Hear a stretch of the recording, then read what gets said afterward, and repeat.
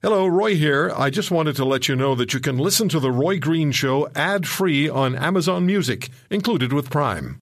Welcome to The Roy Green Show podcast.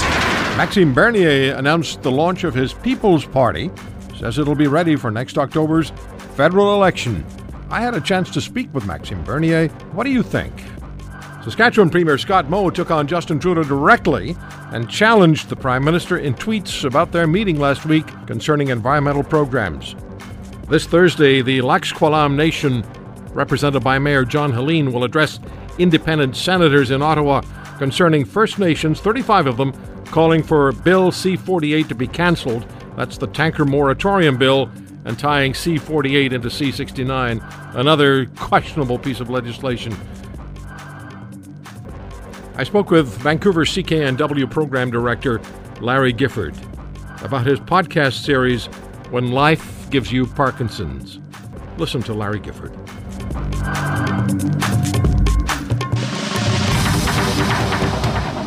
Mr. Bernier, thank you for taking the time. First of all, thank you for the invitation. I'm very pleased to be with you. What kind of response are you getting across Canada? Are you getting enough to really encourage you that between the leader now of the People's Party, it has to be next summer, Canada joins that us you'll now be able to create the kind of political entity and party that will be able to compete and successfully compete in the federal election? Well, I'm very pleased with the response that we had since Friday morning when I did that press conference. We received a lot of email, a lot of calls, and people, they want us to be successful. I think people are fed up with traditional politicians, who are saying something a day and the opposite the other day. So they want somebody that will tell the truth, and that's what I want to do. That's what we want to do. So answering your question, it's a big challenge, I know it, but it's easier to build a party in 2018 than it was during the reform time, because we have the social media, and we are using the social media to build the organization on the ground, and it's going very well. I hope that we'll be able to have our organization on the ground up and running before the end of this year. And after that, we will focus to have candidates in every 338 ridings. That's a big ask for you. I don't think there's another politician, though, in Canada, and I tweeted this a few minutes ago. There's no other politician in Canada who could generate the kind of interest, or who would be able to generate the kind of interest that you have. Now, what is your message, though, to Canadians? Why should they vote for you? You say you're the guy who's not going to be like everybody else. I tend to believe that. But it can't just be immigration and a free trader, although those are very important issues. If you're Prime Minister, how do you change this country to satisfy the people who will have voted for you?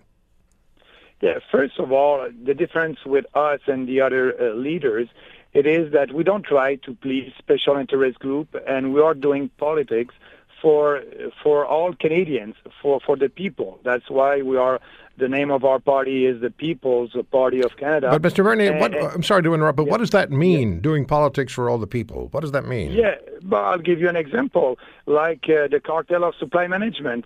It is not normal, and it is a shame that I'm the only politician in Ottawa who speak for the people. I'm speaking for Canadian consumers. They're paying twice the price for poultry, milk, and eggs in this country, just to please 19,000 dairy producers in this country. So that special interest group is very powerful with politicians, but not with us, not with me. I think we must abolish that, and with a phase out between 5 and 8 years. So, I think a policy like that, we can attract people from the left who want to work for the poor, and real conservative who believe in free market. So that's an example. Okay, so now let me go on. I'm working against the clock here, so I have to ask you some questions. Yeah, go ahead. The other issue, the one issue where you've created a tremendous amount of national response and opinion from everyone across the spectrum, is those 6 tweets of a few weeks ago where you dealt with immigration, where you challenged Mr. Trudeau and the Liberals' plan of creating ghettos in this country. How would you address that? How does immigration change in a Maxime Bernier administration? But first of all, like I said during my leadership campaign, everything that I said during my leadership campaign, it is a platform of our new party first. And the platform is based on 4 principles: individual freedom, personal responsibility, respect, fairness. So about the immigration, what we want a little bit less immigrants, but more economic immigrants. We want to have a discussion about immigration in this country. It's always more and more and more. That our immigration policy has been a success for the last 50 years. People are coming to Canada because of our shared values. And what I'm asking, we must promote what unites us, not what divides us. So that's important. Let's have that discussion. We are having that discussion right now in Quebec at the provincial election. We have to be open to immigration. We have to be. We want to be sure that the people who's coming here, they will be able to have a job. They will be able to integrate our society. So I think that's important. I want our country to be like that in 20 years from now. I don't want us to have some challenges that some European countries are having. If we don't want that, we need to question our immigration policy right now. And that's what I want to do. I want to open that debate. So Canadian values, you talk about Canadian values. Justin Trudeau seems to feel, and I'm paraphrasing here, that this is not a country where there is a common denominator, where we're all sort of going for the same objective. If I hope I'm not misinterpreting what Mr. Trudeau said, but you know better than I, although we've talked about it a lot. Is Trudeau just on the wrong path?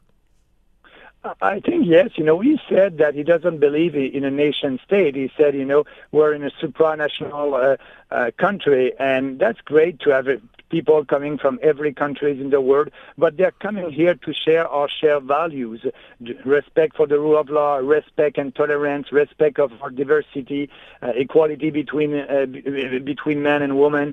So that's our shared values. But what Justin Trudeau is saying is, nothing. We're not special as Canadian. We know we are not Canadian. We are maybe a world citizen.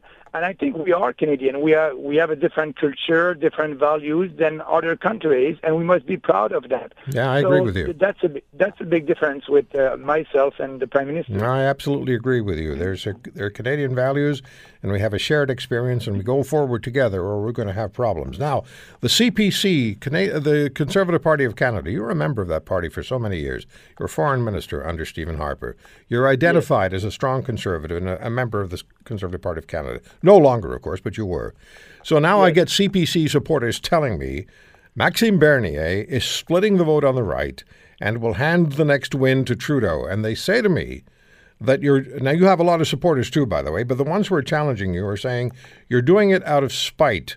You did say the CPC, the Conservative Party, is morally corrupt, and you've challenged Mr. Scheer as well. What do you say to the Conservatives who are going to vote Conservative but think you're just trying to drag the party down for your own ego's purposes? First of all, I cannot devise the right when there's no right in this country right now. Look at Andrew Scheer and Justin Trudeau, and it's the same kind of policy. So, first of all. Second, our party wants to build a big coalition, not only with conservative, and I hope I will have a lot of conservative voters that will come on our side, and it's going very well. We have a lot of them right now, but also people who don't vote. There's 30% of the population each election at the federal level who they don't think for them it's important to go and vote because they don't believe in politicians. They don't trust politicians anymore. So, I said, for me, politically correctness, it is finished. I'm saying what I think is good for this country. If you like it, come with us in our party. If you don't like it, just don't vote for us. But I think we can have these people. We can have also the real fiscal liberal that voted for Jean Chrétien and Paul Martin with a balanced budget and lower taxes. They don't have that with the Trudeau government right now. We are looking also for some NDP that want to get rid of corporate welfare. They don't like that when the government is giving money to big corporations. I want to abolish that and use that money to lower taxes, to to every single entrepreneur. So we will have a coalition, but I think the base of our coalition will be based on the real conservative principle, individual freedom, personal responsibility, a smarter government. And I think what people appreciate is for us, speaking about ending corporate welfare or smaller government, it is not a slogan. It is a reality. We back that with real reform, real policy. And for us, there's no taboo subject. We need to speak about the challenges that we're having in this country, and that's what we want to do. All right. Now, you had a lot of support in the Conservative Party when you were running for leader. You almost beat Andrew Scheer. It was very close. And there are questions about, about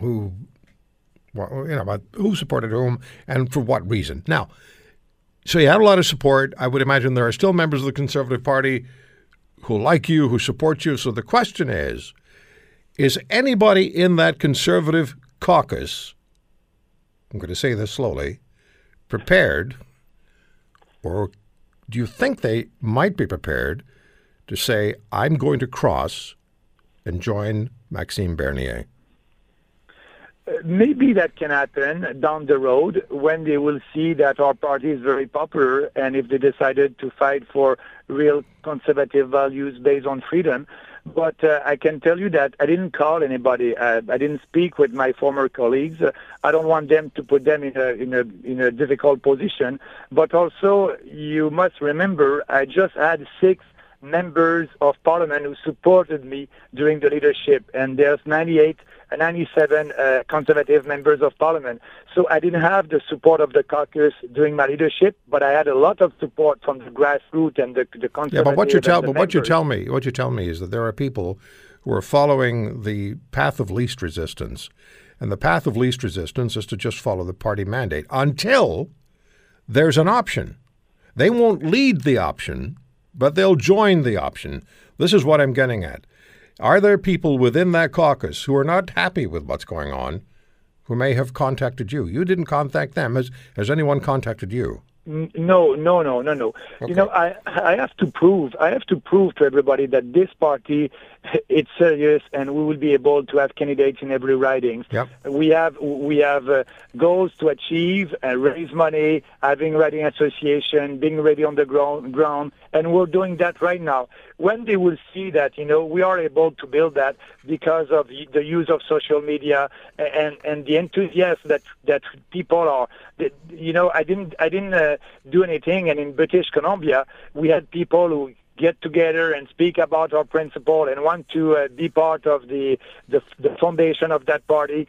So that's helping, and we're going to work hard for being sure that we'll be ready for the election. And I think at the end, I hope that some of them, they will be welcome if they decide to come with us. Okay, yeah. So we're reaching a lot of people across this country right now. Canadians are very, very interested in what you have to say. What is most disturbing to you about how politics is done in Canada today? Just tell me what troubles you. We've had a big debate over the last couple of days about Doug Ford using the notwithstanding clause in the province of Ontario. I see the notwithstanding clause as another tool that is there and available to politically elected leaders to exercise to overrule activist judges. But is that something that's caught on your radar? But what is it that troubles you most about the way things are done now? Well, first of all, it's the politicians, they don't want to debate the real challenge that we are having in this country, like immigration, like the equalization formula.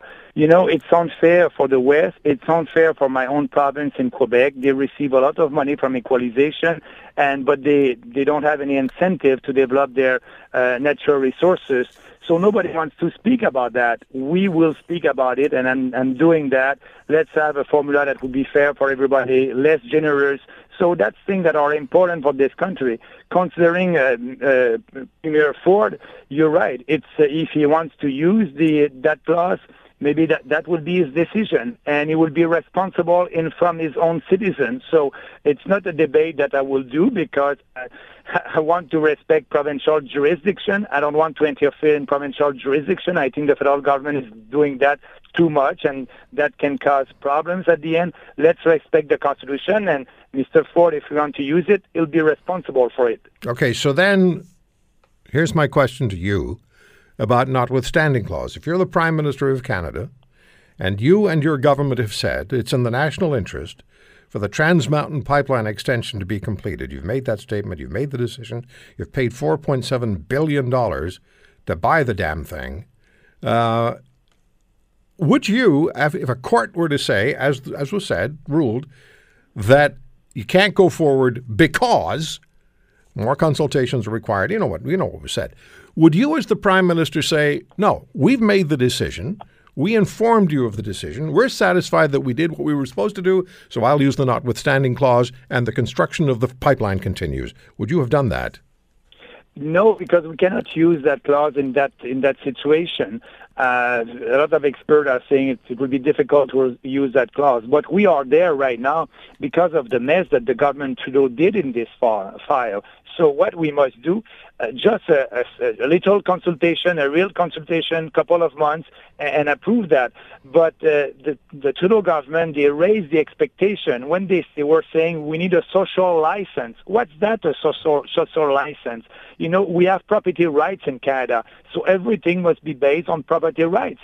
And so the Trudeau government, the way they manage all that, it's a failure. So what we must do, if I'm in government in a couple of months from now, we will, first of all, there's a bill, C-69, and they put more barriers for having a very efficient process to approve big projects like that. We will first get rid of that bill and having a bill that will have steps that are in line with the Constitution, but being sure that at the end, we respect property rights. That's the most important. Mr. Bernier, I thank you for the time. It's good talking to you. I hope you'll come back. I hope I'll have an invitation soon. I really appreciate it. Thank you very much for this opportunity. All right. All the best to you. Maxime Bernier, the leader of the People's Party. Here's my conversation with Saskatchewan Premier Scott Moe. We talked about he and Trudeau and a few other things as well. Have a listen. Premier Moe, thank you very much for the time. And I've been reading your tweets. What happened between you and the Prime Minister? Well, we had a meeting. We had a meeting where, and I was pleased. Let me just, foreshadow with. I was pleased to have the opportunity to sit down with the Prime Minister and to, offer some consultation or some advice from the perspective of the province of Saskatchewan on his Western Canadian growth strategy. And we had suggested that a good starting point to ensure that we are able to grow our economy, not just in Saskatchewan but in Western Canada, and how the federal government could assist with that would be to not threaten and not talk about implementing their carbon backstop on our industries here in Western Canada, just simply due to the investment that it'll drive out of Saskatchewan, Alberta, and other Western Canadian our Western Canadian industries, and drive it to other areas of the world that aren't going to have that ineffective tax that just simply does not work. It does not reduce emissions. I also asked them to repeal Bill C-69. Bill C-69 is not a good piece of legislation for either the environment or industries in Canada. It's not a good piece of legislation for the economy of Canada, as it effectively is going to inhibit any further nation-building projects, such as Energy East, such as other projects that will employ and benefit not just people in the province of Saskatchewan, but via the revenue sharing programs we have, benefit all Canadians. So I'd asked a good place to start if we want to talk about the growth of the Western Canadian economy would be to repeal the carbon tax and repeal Bill C-69. He disagreed. Now, would you say, and I was looking at another one of your tweets, would you say that Western Canada is at a crossroads now? We most certainly are. I think I had used the term that the relationship between the province of Saskatchewan and our current federal government, our Prime Minister, has been frosty at times. I think that's been evident. But we are, I think, at a fork in the road with our relationship, and I think the ball is in the Prime Minister's court, and he has the opportunity now, if he truly does want to consult with provinces, which he claims he does, he should take the advice of people like myself on behalf of the people of this province, repeal the carbon tax, repeal Bill C-69, consult with us on how we can move forward, accept, for example, our plan of prairie resilience that has real results in addressing climate change. relative to Catherine McKenna's plan that actually has no results in addressing climate change outside of moving emissions to other areas of the world, and along with those will go the jobs that we currently have in our nation and potentially could have into the future. But to work with provinces and work with leaders of provinces like myself, to date we have not seen that. Premier, if there's no response, no positive response by the Prime Minister to your suggestions to him, and I can't see him agreeing with repealing the carbon tax or C-69, what happens then? And he seems to be convinced that the Saskatchewan Prairie Initiative and your climate initiative is really not up to snuff. So what happens then? He will, over the course of the next year, the federal government, the Prime Minister, will have a decision to make with respect to, first of all, carbon taxation. Are they going to implement a carbon tax on not just Saskatchewan, because we will not. We will move forward with our plan of prairie resilience in light of the federal government staying out of this jurisdiction. But they will also have to consider implementing that same tax on the people of Ontario, the 4 Atlantic provinces that did not measure up to the Canadian backstop.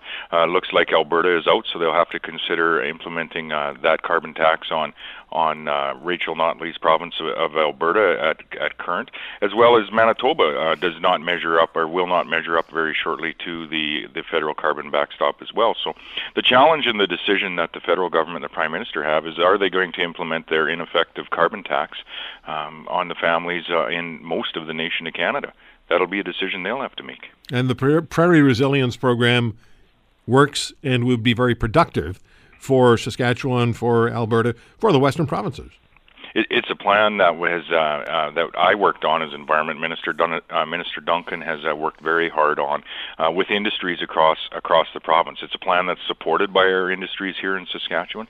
It's a plan that has not only real emissions reductions, but an opportunity to identify and recognize the sequestration opportunities that we have, which again affect carbon content in our atmosphere, and B, recognizes the opportunity through the Paris Accord to export that innovation around the world and address climate change far beyond Saskatchewan's borders, to address what is a global challenge in a very global way, and that's by sharing innovation that we have in our industries. So it's a plan with real results, unlike the federal plan, unlike Catherine McKenna's plan that's been put forward, which has no targets, no results, and no demonstrated success in any other area of the world. Premier, I don't want to overplay a point, but let me raise this. In April of this year, you questioned British Columbia getting in the way of Trans Mountain extension, the pipeline extension, and you suggested that if one province could do that, the question then has to be is, do we have a nation? And we spoke about, you and I spoke about that about 3 weeks ago as well. As I hear you express your now, I hear the echo of, do we have a nation? And the question holds true on many fronts.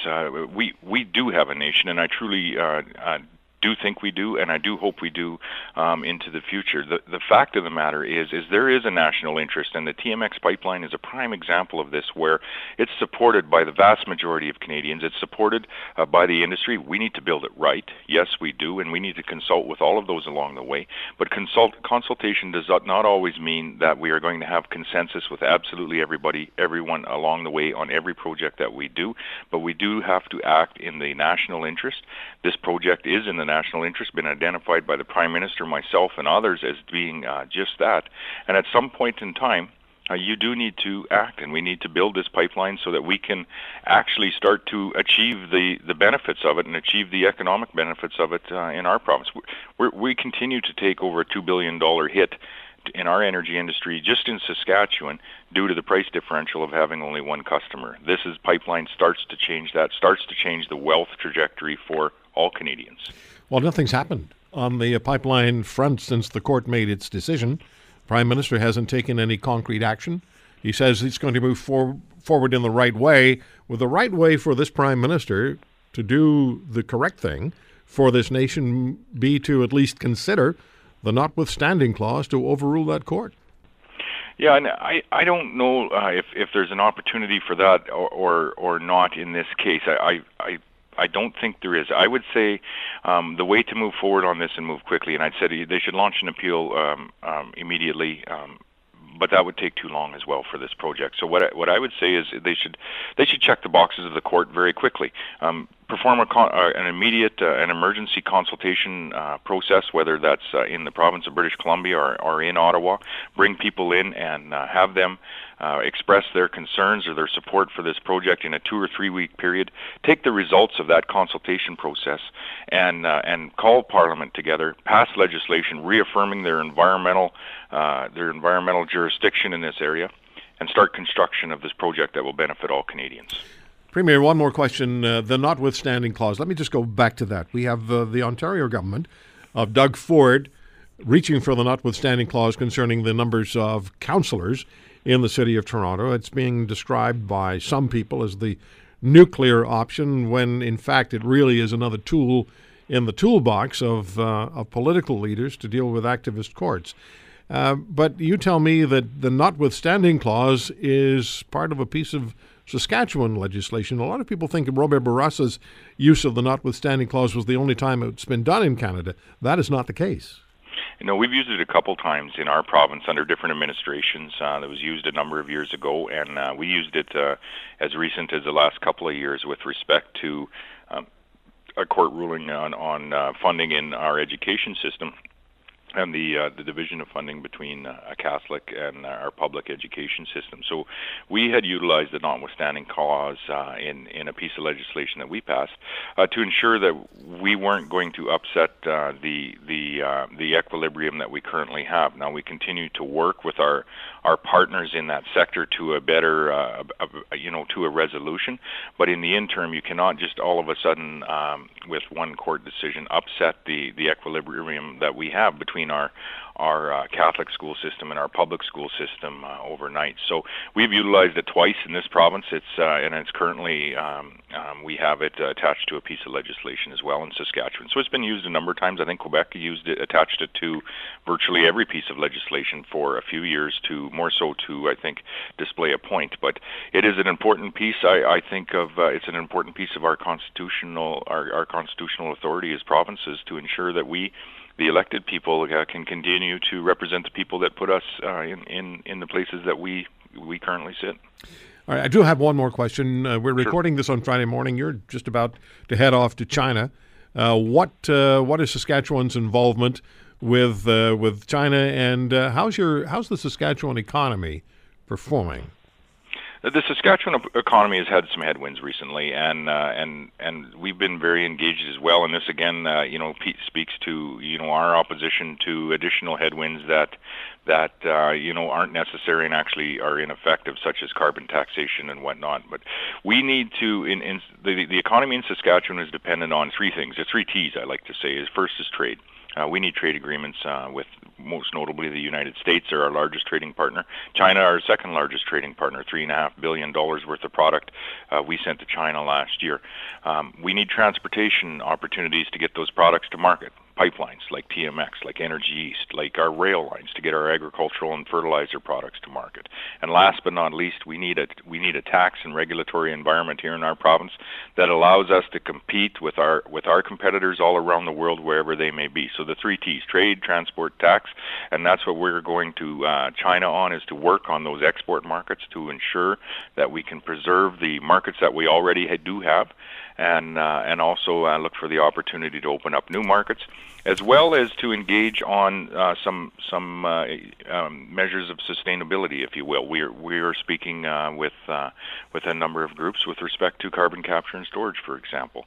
We'll be engaging on the uranium file in China as well, for example. So there is far greater opportunities than just traditionally shipping our potash and our agricultural products to the country of China, and we're hoping to explore and expand some of those opportunities in our visit here, and we leave Saturday morning.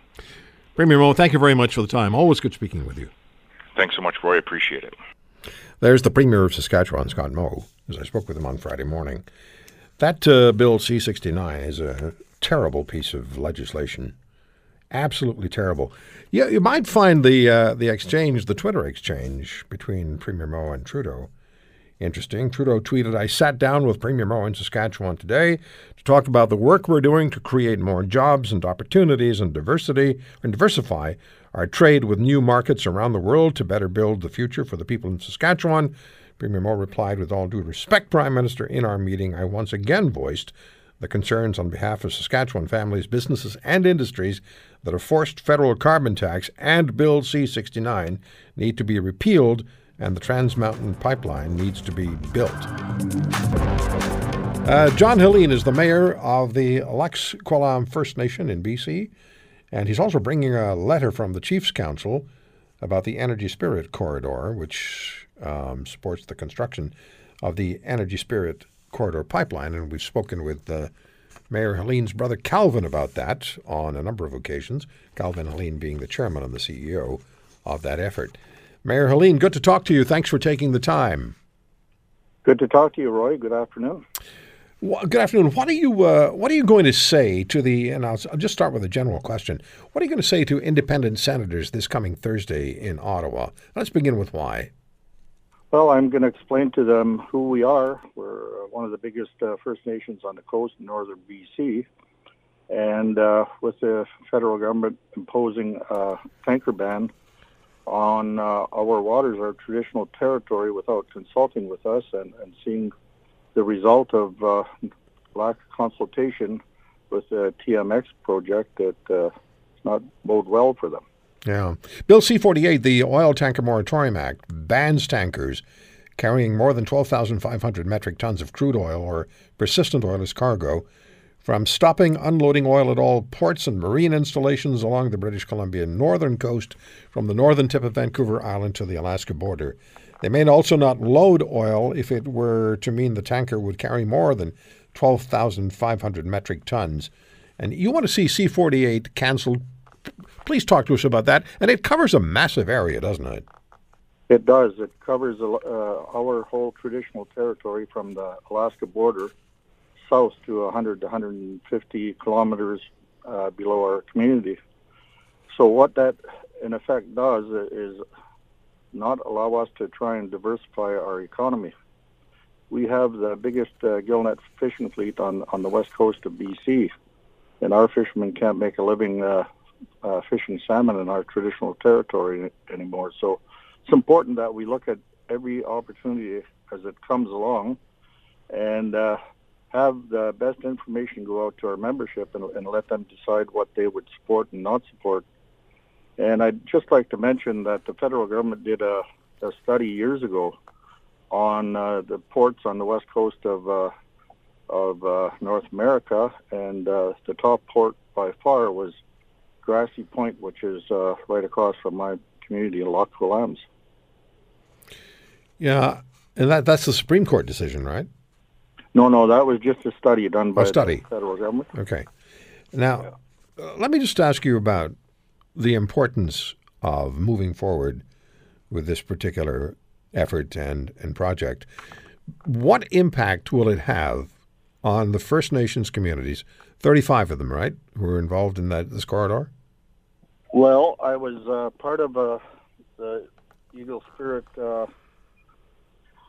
organization from the beginning and up until the election in November 2015, where we went into all those communities and proposed a project that was different than, at the time, Enbridge. And the reason we got involved was to try and address the concerns around the environment that we didn't think were rigid enough at the time. Mm-hmm. But life in the communities is such that it's necessary to provide economic opportunity and take advantage of economic opportunity when it exists to improve the life and to improve the prospects of living what most people in this country would consider to be, a life that I'll use the word entitled to, that you're entitled to a good life. And for many First Nations people, life without economic opportunity just means difficulty. It does, and all those little communities that we've gone through are considered living in third world conditions in a country as rich as Canada. Yeah. And you look at the Chilcotin case that was won a couple of years ago. A result of that decision was that First Nations should be allowed to make a decent living in their traditional territories. Mm-hmm. Well, I mean, it's ridiculous and it's dangerous to think otherwise. So you're going to speak to the independent senators, and you want C-48 gotten rid of, to be repealed, removed, and stop going forward with it. But Bill C-69 is also part of the discussion. Explain to us how the two intersect. Well, I think they put the cart before the horse, and they're saying now they want to consult with First Nations on C-69, and they've already imposed a ban on us in our traditional territory. So the lack of consultation around the Great Bear Rainforest and the tanker ban that they're imposing just goes against everything that they say they want to do with First Nations. You're presenting a letter as well from the Chiefs Council, which I've had a chance to see, which makes the case for your First Nations communities, creating a best-in-class environmental model for the development of ESC and delivering the greenest crude oil or crude in the world. So what is the spirit of the letter from the Chiefs Council? Isn't it, it's economic independence and prosperity of First Nations, which the federal government professes as a priority. Well, they keep professing it, and that would be presented by Calvin Klein, who's president of the ESE, and I backed away from ESE since my position as the mayor of Lac Oulampe, so he's involved with that proposal, and I'm more or less on the sidelines. Yeah, I'm concerned about the coast. On that, yeah. So do you have assurance that the independent senators will be there in numbers to hear you? Well, you never say for sure what's going to happen. It's politics, but I'm assured that we'd have a good turnout. Yeah. The government tells everyone they're consulting and accommodating First Nations. They continually insist on that. Your experience is obviously not that. Oh, for sure. What is meaningful consultation? It's not imposing moratoriums and Great Bear Rainforests on you, for sure. What's the minimum? I have to ask you this. What's the minimum expectation that you have that the senators supporting? Because you need these senators on side to take care of the objections to C-48 and C-69. They're critical to this effort, are they not? Well, it's in the Senate right now, so any support that we get from them is very important. Failing support and it going through Senate, we have to go through the court system, and that's the last place I want to be. So, yeah. If Trudeau is true to his word and wants us to have self-sufficiency in our communities, we should be able to look at any opportunity that presents itself and get that information to our membership and let them decide. And you have that opportunity. It's right there in front of you. And now the feds are standing in the way of you getting that done. And it would be beneficial to everybody in Canada. It would. Getting your resources to international markets and where we are situated on the coast is a lot closer to the Asian markets than somewhere in Vancouver Harbor or Burnaby or anywhere else. John, the federal government does continually insist that it's had many meetings with First Nations and that it's doing what it's supposed to do. And what do you say in response to that? Can we get John up, please? I'm having trouble with this thing. Go ahead, John. Can you hear me? Yeah, I can hear you now. I'm sorry. Okay. We had a bit of trouble with our computer. Okay. Yeah, no, I've had plenty of meetings with different ministers in the past, and most of them were regarding an LNG project that was going to proceed in our traditional territory. As far as I can recall, I've had a couple of meetings with Minister Garneau on different issues, and one of them was right after the election that they said they wanted to impose the ban on us, and it was just more or less them telling us what they were going to do, and we were objecting right from the beginning. So, no, it has to be meaningful consultation, and has to be everybody understanding what's being proposed, and I should go to my membership and find out what they think about it. Mm-hmm. How did Bill C-48? How is it impacting on your territory, on your community? Well, it cuts off opportunities that we might otherwise have an ability to see whether community members want to accept it, whether it's oil or whatever that product is. So, and no real consultation with the federal government about that. Oh, none whatsoever. Yeah. They will point to other First Nations and British Columbia who will agree with C-48. So if they say that to you, when they say that to you, what do you say to them? Well, everybody's entitled to their opinion, but I don't go to Haida Gwaii or any other First Nation and tell them what they can and cannot do in their traditional territory. So I expect the same respect for us in our territory. And without C-48, if it's repealed, and if C-69 is repealed, as it should be, and the opportunity then exists to move forward. I know you can't talk about the Energy East pipeline specifically now that you're the mayor, but if C-48 disappears, C-69 disappears, the opportunity arises for the pipeline to be built. You have 34 of 35 communities supporting it, maybe 35 of 35 now. The change in life and the change in opportunity and the opportunity to expand and improve life will be just exponential for you.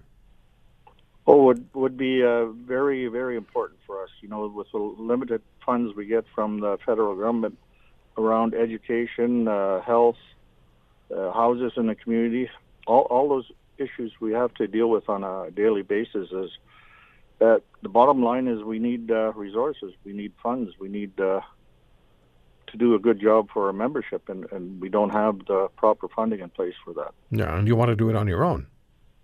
Well, it would be exciting for us to create our own resources and do what we think is right for our membership. Yeah.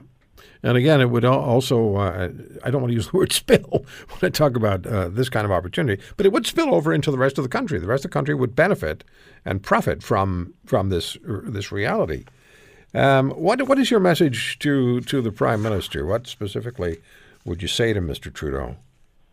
Well, I said to the Prime Minister when he was in Prince Rupert recently that we disagree with lack of consultation, and we want to sit down and talk about it and be meaningfully consulted. Yeah. It hasn't happened. Well, I wish you all the very best, and you deserve at least that, the consultation. You deserve to be listened to. And as you say, if the tanker ban is approved by some First Nations, once it gets into your territory, your traditional territory, which is a huge amount of territory from northern Vancouver Island all the way to Alaska, you should have proper input, and you haven't had that opportunity. So no, we haven't, and that should go to all our members, not just me as the leader. So yeah, it sounds like there's an agenda at play, Mr. Mayor. Yes, it sure does. I wish you all the best on Thursday. Thanks so very much for joining us today. Okay, thank you, Roy. Take good care. Mayor John Helene. Joining us from British Columbia, from the Lac Qui Lambs First Nation. I've known the name of Larry Gifford for a couple of years. I knew that he was a very successful radio program director in the United States. And then I found out that he had joined Chorus Radio and become the senior program director at CKNW Radio in Vancouver. It's really one of the heritage radio stations in this country. And and I've communicated with Larry on a few occasions by way of email. And then most recently, I became aware of what Larry is living with. And I became aware, as others have, through his very courageous series of podcasts that are continuing and developing, when life gives you Parkinson's. And I just want to read a line, the first line from the story on Larry. In August 2017, my wife celebrated her birthday. My son got a new backpack for school. We bought a new barbecue for the backyard. And I was diagnosed with Parkinson's disease. That just stops you right in your tracks. Larry, thank you very much for two things, or several things. Most specifically, for sharing your story with people not only in Canada, but it'll go global, and for helping people who, in difficult times, need a voice and somebody to look to that is maybe goes beyond the medical profession. You're doing a tremendous service, and thanks for joining us. Thank you, Roy. I really appreciate it. It's a pleasure to be on your show. So you had, if I can go back to, as I've been reading your story and listening to your story, you had individual symptoms. What were they, and how did you explain them to yourself? Well, so probably 9 years ago now, I started to have a little hitch in my walk. I had a draggy foot, a clompy foot, and so my wife and I we'd notice, like, we tried to take quiet hikes through the woods, and my foot would be clomp, and we'd be able to look at it like, what's going on? And we just thought I was, out of shape or overweight, and I thought maybe my shoes were too heavy, so I started buying lighter shoes, and that didn't help, so I bought a lighter pair of shoes, and that didn't help, and so I bought a lighter pair of shoes, and I realized after a while it's probably not the shoes. Along the way, over the course of probably the next 8 years, I lost my sense of smell at some point, which I've come to find out is a telltale sign of Parkinson's. I lost my sense of space, so I would bump into door frames or desks, or I wouldn't have the right balance. I lost my coordination. My family likes to throw the frisbee outside, and I stopped being able to control where the frisbee went, and I couldn't figure out why. And then the tremor came, and my right arm, and I was reaching over the couch to hand my son a glass of water. The water started flying out of the glass because my hand was trembling so badly. My arm was, and he looked at me and he said, "Dad, why is your hand shaking?" And I said, "Son, I don't know." And is that the point you decided it's time to investigate? That was it. That was January of 2017. Went to my doctor, and she said, "I don't want to alarm you, but I'm going to set up a consult with a MS specialist." And so I went to a neurologist to get tested for MS. And he's like, "Well, the good news is you don't have MS, but I think you have Parkinson's." And so then they had to set up another neurologist appointment so they could test me specifically for Parkinson's. And that guy was like, "Yeah, you've got a lot of Parkinsonisms." Did you have any idea what Parkinson's was, beyond the celebrity stories and the general information we all have, like Muhammad Ali? And No, I didn't have a clue. I mean, you say Parkinson's, and instantly in your brain you see Muhammad Ali and the torch for the Olympics, and you see Michael J. Fox, right. And you're like, so I've got the Michael J. Fox disease. Now what? What's that mean? And they told you what? What is Parkinson's specifically? I know it's a neurodegenerative disease, but what does it do? What's going on in your brain that is causing you to have these issues? Yeah, it's a movement disorder as well. So what happens is, by the time you're diagnosed, you've lost probably 80% of your dopamine-producing brain cells. And dopamine is the chemical that's needed to initiate movement. So if I'm going to hand a glass of water to somebody, if I'm going to walk, if I'm going to urinate, if I'm going to swallow, if I'm going to do anything, to start that movement, you need dopamine. And so now I've got just a few 20% or less of those producing cells left. So now they give me drugs now that help manufacture dopamine in a sort of more artificial way. And it's called levodopa carbidopa, and it's the gold standard of drugs. It's what Michael J. Fox takes. And in fact, it's the drug that Michael J. Fox takes that has caused him to move the way he is. The big side effect for levodopa-carbidopa over time is it gives you that rollicking, rolling motion that people associate with Parkinson's, but that's actually called dyskinesia. It's a reaction to the medication for Parkinson's. What's life holding in store for you going forward, Larry? Well, it's a good question. There's if you've met one person with Parkinson's, you've met one person with Parkinson's. Every case is different. So there's no, hey, in 4 years this is going to happen, and in 10 years this is going to happen. Everybody's different. Everybody's symptoms are different. Some people don't even get tremors. So we try not to think about what the future holds. We try to live in each moment and appreciate each day and be here right now. Yeah, I think anyone who's dealt with or is dealing with a serious health issue, you recognize that fact. You get up in the morning, you wake up in the morning, one of the first thoughts is, oh yeah, that's right, I have this. And then you get on with your day. You do the best you can with every day that's placed in front of you. 10 million people have Parkinson's disease, Larry, globally. 25 a day. Is it 25 a day in Canada who are diagnosed?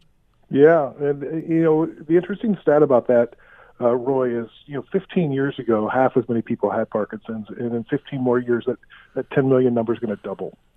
So there are researchers that are now saying this is becoming a global pandemic.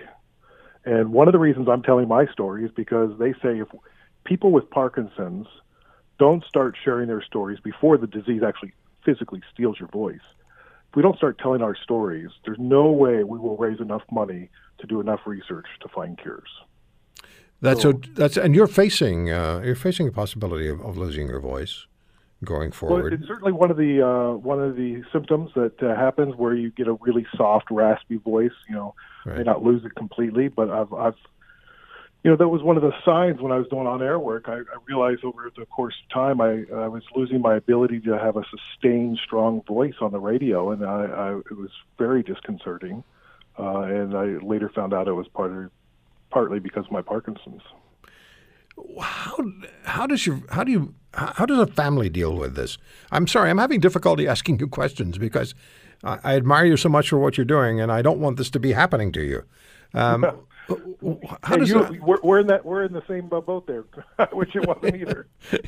I used to be scared of program directors. How does it affect your family life? What happened? How did you deal with it? How do your wife and your son and you deal with it? Well, we deal with it every day. I mean, it's a lot of little things. It's today I took my son bowling, and I can't bowl well with my right hand anymore, so I learned to bowl with my left hand. And we used to be able to roughhouse a lot. Well, if he bumps into me too hard, I'm falling over because my balance isn't as good as it used to be. So every kid's dream, knock his dad over.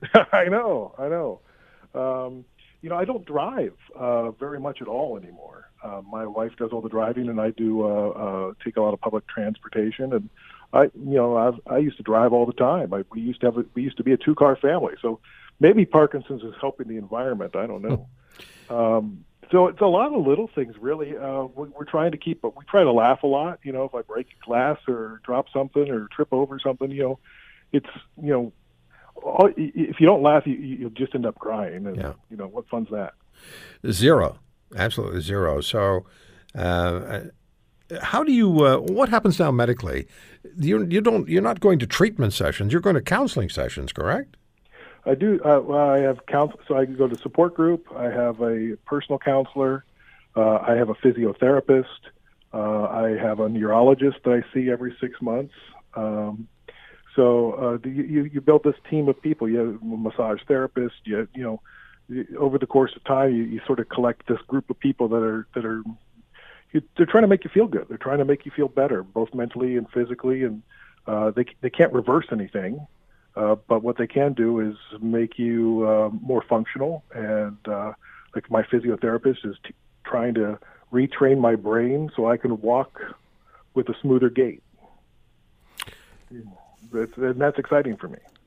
Yeah. Are they making advancements on the Parkinson's front medically? Well, yeah, sure. There's deep brain stimulation that once it gets to a certain point that some people are using to great success.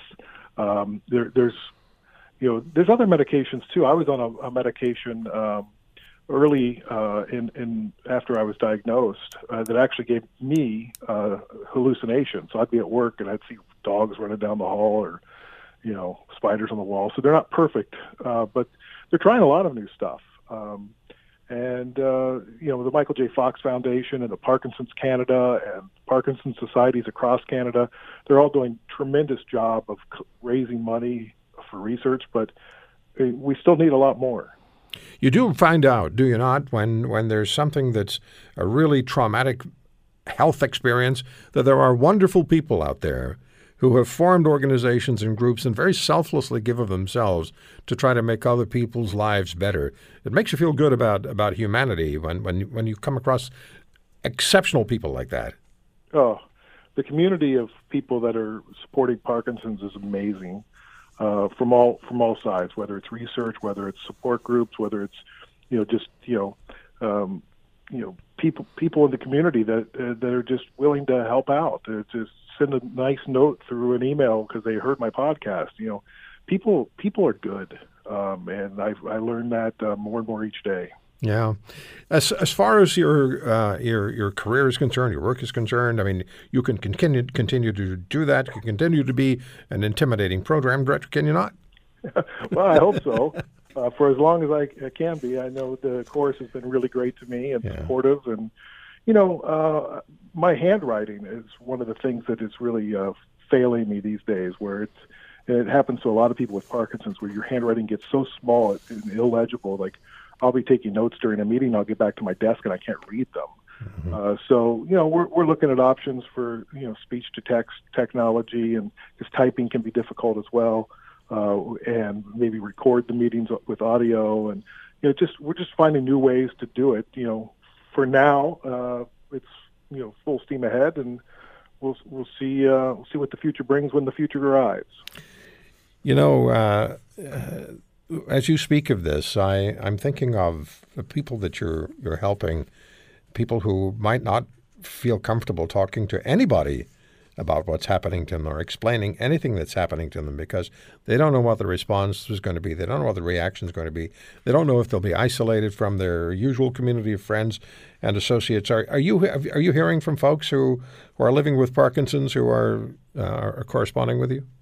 Absolutely. Not even just Parkinson's. A lot of different diseases. I had a guy call me the other day. He's been suffering from MS for the last 10 years and hasn't told but maybe 4 people. Mm-hmm. And he's like, how'd you do it? Well, what was the trigger? And what I told him and what I tell everybody is like, I was in a dark place for the first 6 months, and then I realized that if people need to tell their stories in order for there to be a possibility for research and a cure, and I'm a storyteller, and I have radio stations and TV stations and websites that I can distribute my story to, and if I'm not willing to tell my story, how can I expect anybody else to tell their story? Exactly. And what I found is the support and the reaction is so positive that I am fueled by the energy of the people that are reading the stories, that are watching the stories on globalnews.ca, that are listening to the podcast When Life Gives You Parkinson's. It's coming back at me tenfold, and it's just lifting me up each day, and it's wonderful. How do you know do you know what you're going to say when you sit down? I have to ask you the broadcaster's question. When you sit down and you're doing the podcast or recording the podcast, do you know what you're going to say before you get in? Does it just flow based on, I don't know, how you feel that particular moment? Well, this is a different kind of podcast. It's really documentary style. So I'm actually rolling tape throughout my life. Okay. And then we come back into the editing room and chop it up, and then Nikki Reitmeyer is my co-host, and she gets to ask the questions that everybody's afraid to ask, or the silly questions or the stupid questions. So then we play off the tape a little bit. We have a rough game plan. I was a news anchor and a news reporter, so I always had a script. I don't have the talents of Roy Green where you can just ad lib for 4 hours. Oh, yeah. Oh, yeah, that works. That's when you hear from the program director. Don't you ever prepare? Right. Larry, I ask you some of these questions because I've shared with you that I had a major heart issue 18 years ago. And one of the, as odd as it may sound, one of the most difficult things for me to come to grips with personally is, how am I going to tell people about this? I know it doesn't make any sense to the average person. Why would you have trouble talking about it? But that's what troubled me. That's what concerned me. How am I going to do this? Vulnerability is one of the scariest things you can do in your life. Yeah, making yourself vulnerable. It is. When I decided to tell my bosses that I have a degenerative brain disease, that's not really what they're looking for in a corporate leader. I'm proud to know you, at least by phone. I hope we meet. I certainly want to get out to Vancouver again. We will. And I wish you only the very, very best, you and your family. And congratulations, I mean that, for taking on what you've taken on, and that is to share your personal journey with people who will all benefit from it. And at some time in their lives, what you're doing now, even if it isn't today, I'm sure for many it'll be today, but at some point in their lives, what you're doing now will affect them and very positively, very personally. When Life Gives You Parkinson's, globalnews.ca. It's also on Chorus Radio and on Apple Podcasts and Google Podcasts. Larry, thank you so much for joining us. God bless you. Thank you so much. I really appreciate it, and I encourage people to check out Parkinson Canada, too, if they're looking for information on Parkinson's, because it's a tremendous resource. Okay. Talk to you soon, Larry. Great. Thanks. Larry Gifford, CKNW Program Director.